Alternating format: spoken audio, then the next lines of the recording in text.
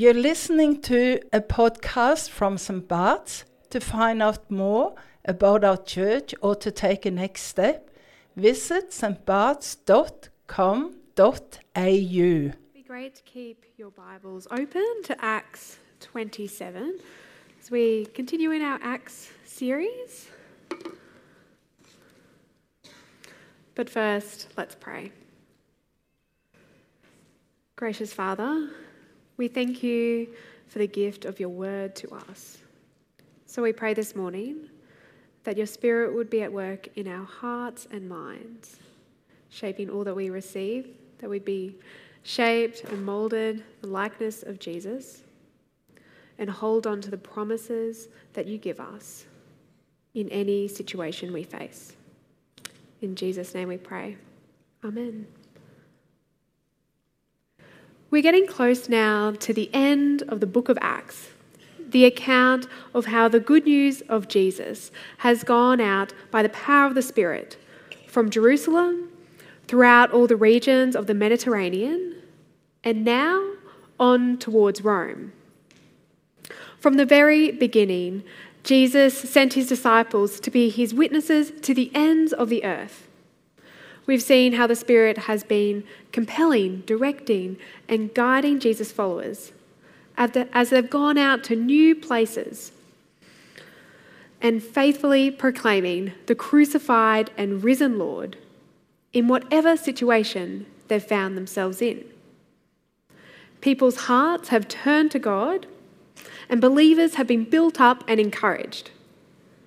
And yet, as the gospel has gone out, opposition has simultaneously intensified. Paul and his companions have been beaten, mobbed, imprisoned, rescued from riots, and now Paul is on trial.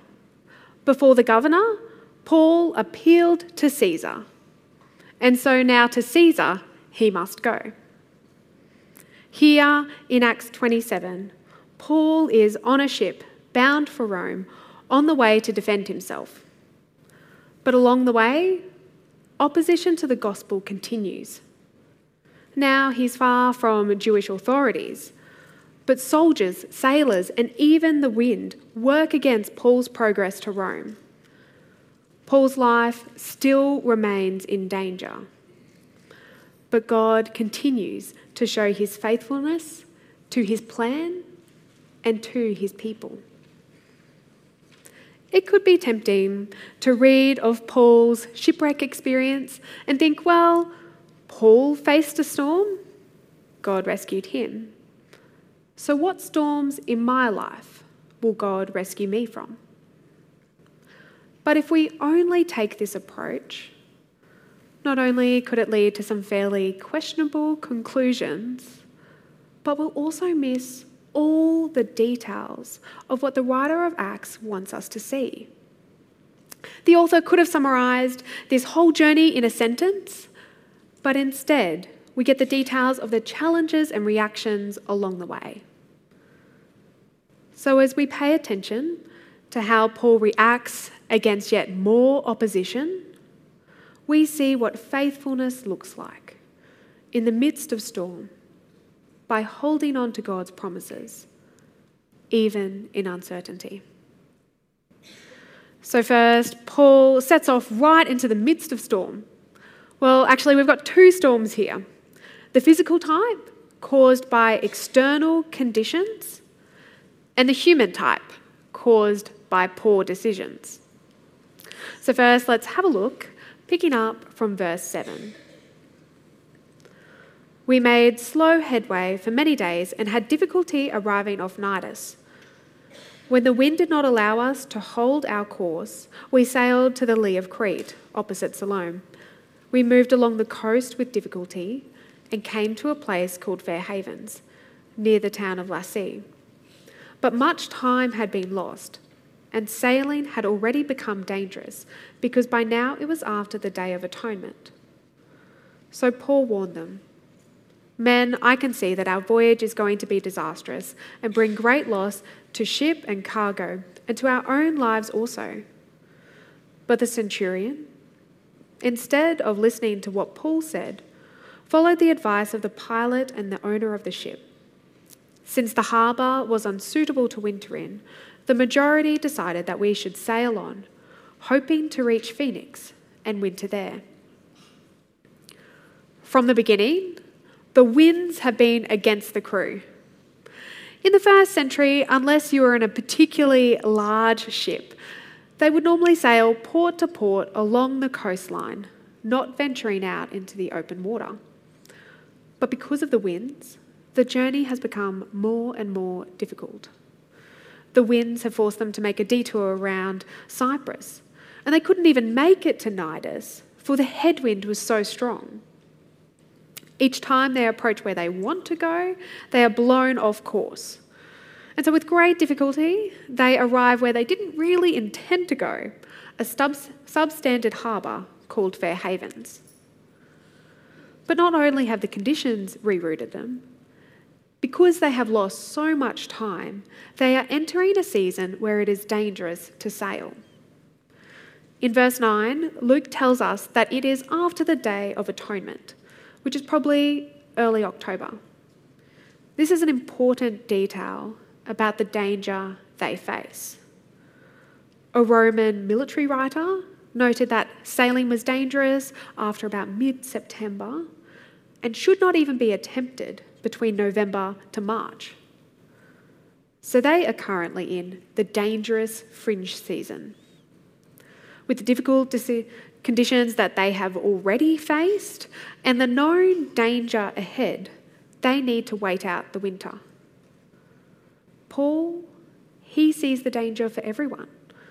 The ship, the cargo, his guards, the sailors, and his fellow prisoners. And he warns them to remain where they are. However, against Paul's advice, the majority decide to make the one-day journey to Phoenix, which promises a better harbour. So continuing from verse 13. When a gentle south wind began to blow, they saw their opportunity. So they weighed anchor and sailed along the shore of Crete. Before very long, a wind of hurricane force, called the northeaster, swept down from the island.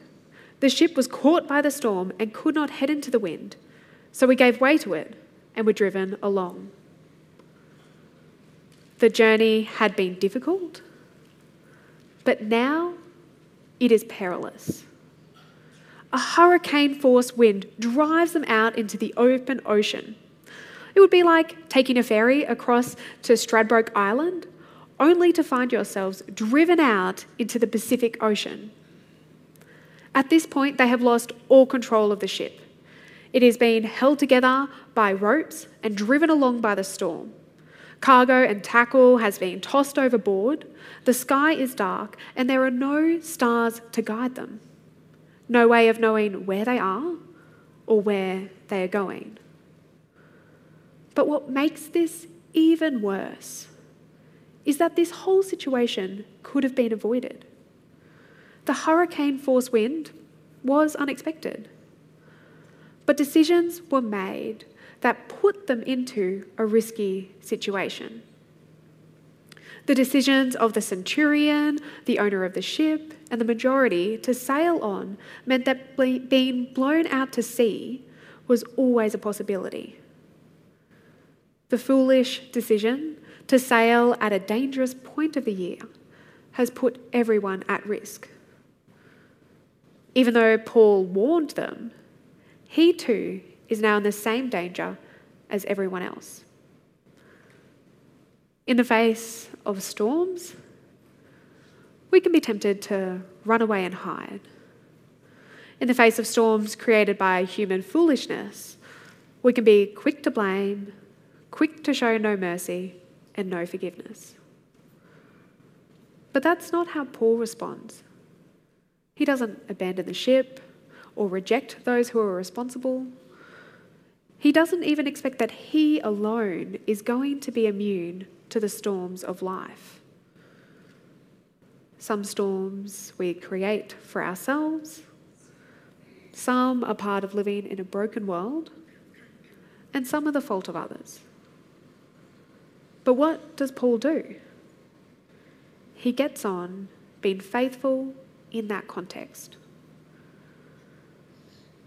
I know that right now there are people here facing all sorts of storms, painful health conditions that have no respite in sight, grinding workloads, entangled and complex family affairs, and deep desires unmet.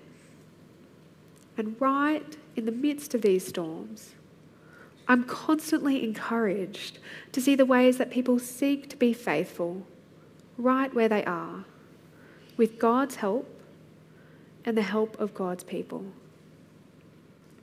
So what does this faithfulness look like here, on this ship? Well, we see Paul holding on to God's promises and God's faithfulness.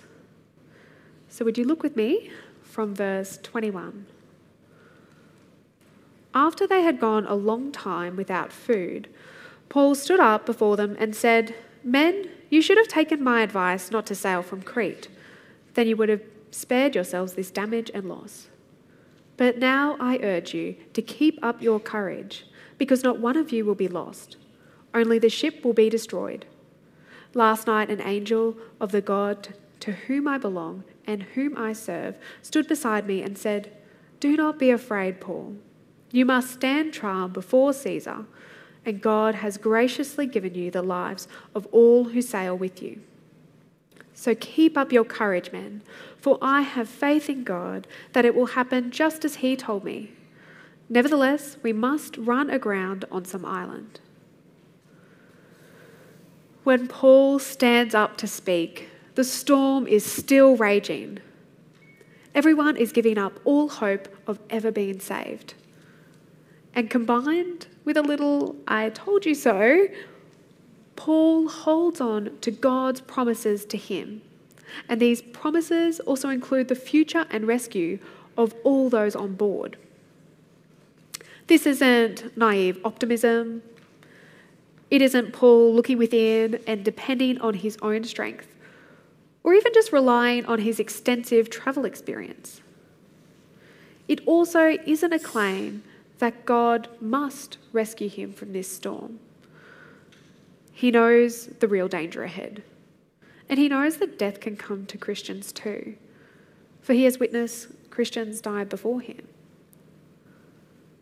Rather than turn inwardly, we see how Paul holds on to God's promises with a well-placed confidence that God is faithful and able to accomplish all he has promised to do. For Paul, God's promise is very specific. Over 2 years ago, after the uproar in Jerusalem, Jesus appeared to Paul saying, "Take courage. As you have testified about me in Jerusalem, so you must testify in Rome." And again, on this ship, he is reminded of God's promises to him that he must stand trial before Caesar. Even though this seems pretty unlikely at this moment, somehow Paul will get to Rome. Because of God's promise, the men are to take courage. And because of the character of the one who made the promise, they are to have confidence it will happen.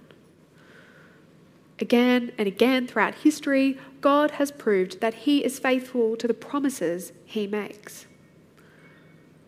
But it doesn't just need to be in very specific circumstances, like Paul's direction to Rome, but we too can have confidence in God's promises.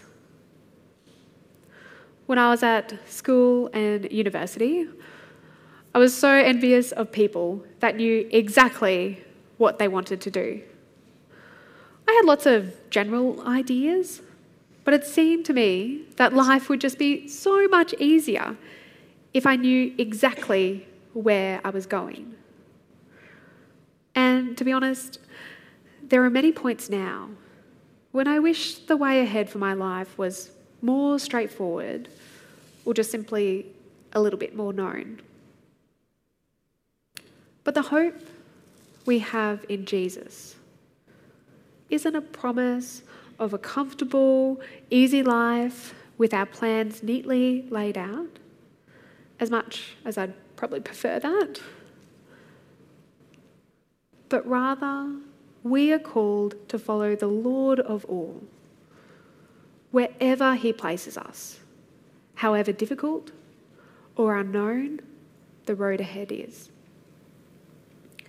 So if we find ourselves in the midst of a storm and don't have a specific direction from Jesus, what promises of God can we hold on to? The biggest promise of God that is given to everyone who turns to Jesus as their Lord is the offer of life, forgiveness, freedom, and purpose in Christ. The greatest danger we will face is death, and against this ultimate threat, Jesus has been victorious. He has gone to the cross for us, taken on our punishment, died for our sins, and is risen again so that our life is now bound up with his resurrected life. But we don't just have this future hope to hold on to, but there are so many promises that we can hold on to today. That we are never alone, that Jesus is with us, that we don't do anything in our own strength, but the Holy Spirit dwells within us, guiding, comforting, encouraging, convicting, and pointing us to Jesus. We are promised rest, strength, God's care and his wisdom. In 2020, we did a whole series on just some of the promises of God that we can count on. In an age of uncertainty, we might long for assurance of where we are going tomorrow. But the promises of God in Christ are more certain, more satisfying, and more life-giving than any of our own plans. Once, I was on a multi-day hike with a friend in New Zealand, and we were staying in a hut on the top of a mountain. Overnight, 80-kilometre-an-hour winds smashed against the hut, shaking it all night. And as I laid there in my sleeping bag, surprisingly, I wasn't that worried, because I was just so pleased we weren't in a tent. I was not at the mercy of my own non-existent, not tying abilities. But even as I heard the wind, I could open my eyes and be reminded that there was a wooden, not a nylon, structure that protected me. But God's promises to us in Christ provide far more security than that hut. His promises to us are always there, anchoring us. But to provide comfort in a storm, we need to recall them and be reminded of them. So how are you recalling the promises of God? How do they provide steady ballast each day? One practice I've found helpful is at the end of each day to review, remember, and rest. So review the day that has been, the joys, the challenges, the people I need to forgive, and the ways which I need to be forgiven. And remember God's promises in light of that day, in light of those challenges and joys. And then rest in the assurance that everything has been completed in Christ. Our faithfulness in storms is not dependent on having a specific vision from God, but the promises of God for all who trust in Jesus are firm enough to hold on to, even in the midst of storms, even in the face of uncertainty. Faithfulness is often nurtured in the unknown, not in the known. And we should note that even in Paul's experience, with a really specific promise, it didn't remove all the uncertainties in his life. So would you look with me from verse 27?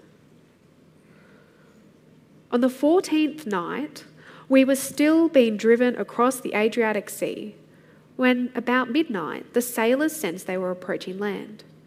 They took soundings and found that the water was 120 feet deep. A short time later, they took soundings again and found it was 90 feet deep. Fearing that we would be dashed against the rocks, they dropped 4 anchors from the stern and prayed for daylight.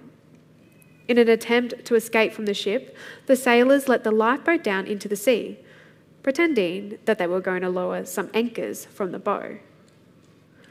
Then Paul said to the centurion and soldiers, "Unless these men stay with the ship, you cannot be saved." So the soldiers cut the ropes that held the lifeboat and let it drift away. Paul has implored all those on board to take courage because of God's promises. But 14 days later, they are still being driven across the ocean. They've lived in constant suspense, as finding land in the open ocean would be like finding a needle in a haystack. And as they trust, they remain in danger. Holding on to God's promises doesn't mean an automatic or an immediate rescue, but could still look like prolonged periods of uncertainty. At this point, it could have been tempting for Paul to ask, "Have I not done enough for God to prove my faithfulness? Haven't I been through enough beatings, imprisonments, shipwrecks for the gospel already?" Or even, is this challenge getting in the way of serving God? But even in uncertainty, Paul doesn't weigh up all his faithfulness and demand a better outcome from God. He doesn't despise the situation that he finds himself in or withdraw from everyone else. Instead, Paul continues to care for those around him. He doesn't write off those who have rejected him, but Paul continues to serve God in that place, even when it seems his gifts and work in taking the gospel to the Gentiles are wasted on this ship. And something amazing happens. By witnessing Paul's trust in God and his concern for all those on board, the same people that ignored Paul begin listening to him. In the midst of the storms, they've seen his faithfulness in action.